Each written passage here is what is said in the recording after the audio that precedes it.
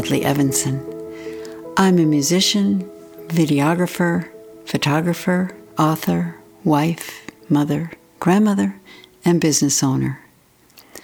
40 years ago, my husband Dean Evanson and I co-founded our record label, Soundings of the Planet. After years of hard work and a good bit of struggle, we are doing better than ever now, thankfully, that people can listen to our music on streaming services from anywhere in the world. I would love to be able to tell you a story of how I found joy and then share my process so you too could find joy. But life isn't quite so simple. And there's really no magic joy pill that will transform your life. Everyone has a different experience. When I got the request to contribute my story of inspiring joy, I thought I had all sorts of helpful things to share. But recently, I've been struggling with a conflict with someone I care about, and it has caused me to doubt my own process. We wish we could be joyful all the time, but maybe that's not realistic. Maybe there are other lessons to be learned from what life presents to us. As I've gotten older, I am much happier than I was in my youth. When I look at pictures of my younger self, I often see a girl with a frown, and it reminds me of some of the challenges of my early life when I had not yet found my place in the world. I had not yet discovered my passions or been able to develop my personal dreams. I was terribly shy and lacked self-confidence and had difficulty expressing myself. My joy had not yet been released. People who know me today might find that hard to believe because I am quite different from that girl just beginning life. In my second year of college, I experienced deep depression. It was circumstantial, based, and kind of a new challenge for me. I had thought it would never end. It really threw me for a loop.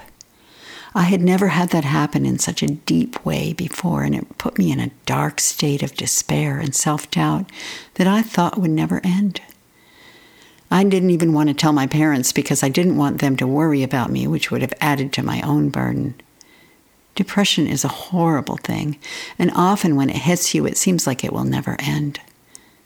Fortunately, that first depression did end, and getting through it gave me the confidence to continue moving forward in my life and take the risks that would propel me toward my inevitable future. From an early age, I was interested in art, so in college I got a degree in art history. When I graduated, I moved to New York City and worked for Pan Am Airlines, which had the perk of a lot of discounted travel. After a year or so, I quit my job, but not before getting 2 round-the-world tickets for $90 each, and I took off with my sister for the big adventure. People thought we were a bit crazy and said they would be afraid to do such a thing. But for us, it didn't occur to us to be afraid. We were just excited for the adventure. A life of joy is to live your dreams. My dream is that my life is meaningful and that the things I do are beneficial to others and the planet. When I was young, I really didn't know just what that meant. For years, I have been on a quest to discover the who, the what, the why of me. I guess on some levels, that is everyone's life quest. Today, as I approach 80, oh my gosh, I am blessed to be living the life of my dreams. But it certainly did not happen overnight. And it was definitely not without struggle and challenge and quite a bit of suffering. Yet for over 7 decades, I have been moving in the direction of my dreams, following my passions, listening to my intuition, and yes, as a Scorpio, paying attention to my desires. What do I really want in life? I used to feel sort of guilty being a Scorpio, that stingray of the scorpion, and the mysterious power and passion that makes me who I am. But over the years, I have come to understand that nature is a driving force. That passion, it moves me in the direction of my desires and, yes, of my dreams. What do I want in life? What lights me up? What inspires me and motivates me?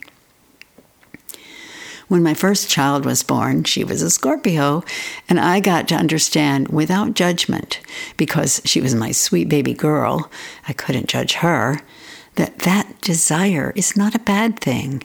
Her first sentence was, "I want." That helped me to understand that desire is not a bad thing, but it can be a motivator. She was just an innocent baby, and her natural being expressed desire. Good for her. And good for all of us when we can accept ourselves for who we naturally are. In fact, as a new mother, I discovered a journal I had kept from a few years before. In it, I had expressed my struggles to understand myself and become more of the kind of person I wanted to be, but never thought I could become. I really had to laugh when I read it, because a lot of what had transpired since that journal entry, I realized I had actually manifested much of it and was striving for at the time. It was an early confirmation that dreaming can work. After my round-the-world adventure and living in Japan for a time learning photography, I had moved back to New York and was living in a fifth-floor walk-up on the Lower East Side. One autumn day in 1968, I was going across the hall to do some yoga and stretching in the vacant apartment when the door opened, and there was a most unusual man standing there. It was Dean Evanson, and he had just moved in. I apologized for trying to enter his apartment and invited him over for tea. Dean had just completed his master's degree in molecular biology, but had come to New York to follow a different path, a path of music, and to become a recording engineer. He was brimming with creative ideas and plans, and we became fast friends. It eventually became clear that here was a person I could completely relate to. I felt at home with him like I had never felt before in any of my other relationships. I felt I could be me, and there was no judgment and no conflict.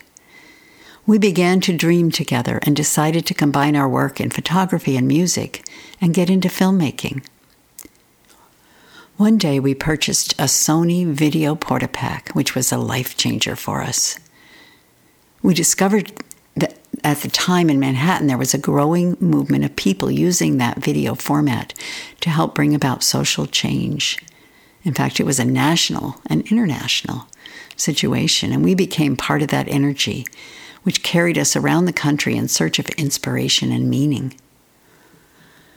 For a time, we lived and traveled in a converted school bus. I even gave birth to our second daughter in the bus, and of course, we videotaped it. We lived with very little. We bartered and traded and followed our dreams. We videotaped what we were interested in learning about. It was a powerful time of an emerging new consciousness. We learned from Native American wisdom keepers about the importance of taking care of Mother Earth. We learned from Indian gurus about meditation and yoga. We learned about natural childbirth and healthy eating and healing. The 60s had shown us what we were against, but it took the 70s to help us formulate ideas about what we were for. What kind of world did we want to create to replace the society we saw crumbling? But in 1979, we had hundreds of hours of video, but very few outlets to show them, because half-inch video predated VCRs, video cassettes, DVDs, and of course the internet, YouTube, and smartphones. That year, we were living in Tucson, Arizona, and had the opportunity to audio record a lecture by Baba Ram Dass, the esteemed author of Be Here Now, which had been a big influence on all of our lives at the time. When we got 50 orders for the cassette tapes, we realized that people had access to that format. That was a pivotal moment for us, and it inspired us to produce our own music and begin our record label, Soundings of the Planet. So Dean spent the night in the desert and recorded the birds at dawn. He brought the field recordings back to our little makeshift studio, and we added our music of flute and harp to create the first album, which we called Desert Dawn Song. We duplicated the tapes ourselves and even silkscreened the covers for a while. That tape, along with The Evening with Ram Dass tape and a few more, made our first offerings. We sold them at swap meets, and people said music really helped them relax and meditate, and even deal with chronic pain. Massage therapists loved them. Record store managers had never heard anything like our music and told us we would need to create our own genre. We knew that we needed to learn about distribution, and so we began a decades-long process of exploring the field of music, of living our dreams, of starting from scratch, from nothing, from the great nothingness, and creating musical experiences that could reach out to the world across hearts. We haven't dreamed this life into existence just for ourselves alone, though. Always, at every step on our path, our hope and our prayer has been that whatever we are doing, discovering, learning, planning, manifesting, that it is helpful in this overall trajectory of where we as a human race are heading. Ah, joy. What does it mean? Happy, whoopee-doo, happy all the time? Probably not. We go up, we go down. We experience loss and pain and even death of loved ones. Suffering exists. That is the reality. And yet, as we dive deep into the suffering that shows up in our lives, we get to, as they say, rise to the occasion. How do we handle the challenges? How do we react to the pain, whether physical or emotional? That reality is that how we respond to the bumps in the road, the struggles, the setbacks, our response actually determines how the next phase of our life unfolds. Everyone, and I mean everyone, experiences suffering, pain, loss, separation. How we deal with it determines the amount of joy we allow into our lives. Part of the joy of exploring life has put us in touch with great thinkers of our times. In the early days, we pointed our cameras in their direction and learned from them.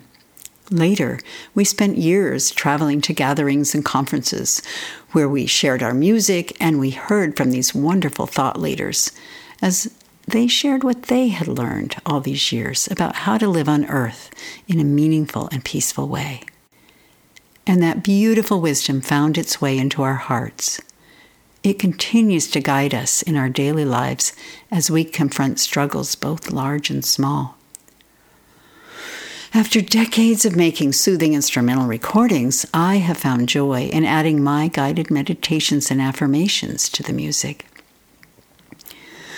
I take the spiritual principles that Dean and I have learned and speak them softly. The words have power of their own. I have also had fun writing about our experiences and the many lessons we have learned being on our path, and published these writings in books and blogs and articles. There are principles of physics that control the material world. There are also these universal principles that determine the spiritual and emotional aspects of life. Our life quest has been to discover how life actually works, and it's brought us to this stage, and we love being able to share what we've been learning with the world. I am especially grateful for my good fortune in meeting Dean Evanson when we were both young and ready to be in partnership. Our relationship has been the greatest joy of my life. We have fun together as we co-dream and co-create our lives. We love making music together and spending time after dinner doing vocal toning. Merging our breath and our voices, breathing in and exhaling the long vowel tones. Travel has been a big part of our lives too, and it's brought us much joy. We are staying home more often these days, but we did get to have a great grand journey to France a few years ago when we followed in Claude Monet's footsteps. We especially love being in the small French village of Giverny. This is the site of the Impressionist master's home and beautiful water and flower gardens. That trip and the field recordings and videos we made there were very inspirational to our recent musical expression, Monet's Garden. We discovered a lot of parallels with our lives and Monet's life. He faced many struggles early in his career, but he stayed the course and didn't give up. We also struggled and were greatly in debt when, over the years, multiple distributors went bankrupt on us, owing us quite a bit of money. But we didn't give up. We learned to flow through the changes and kept a hopeful attitude. Thankfully, things have worked out. Nature is important to us as it was with him. We even have similar gardens at home. We love working out in the gardens, growing food and tending to our many perennials and flowering bushes and trees. Many days will find us outside videotaping and photographing our gardens or meditating by the river that flows past our land. And as always, we are dreaming of a better life for everyone in the world and how we can help create it. We all have a story to share and a voice that is meant to be heard, and we want to share yours. For more information and to get involved, visit storiesofinspiringjoy.com. Stories of Inspiring Joy is a production of Seek the Joy Media and created by Sydney Weiss. You can find all episodes on Spotify or Apple Podcasts, and if you like the show, hit subscribe, leave us a rating and review, and follow along on Instagram, Facebook, and Twitter. We're creating greater connection and community, one powerful story at a time.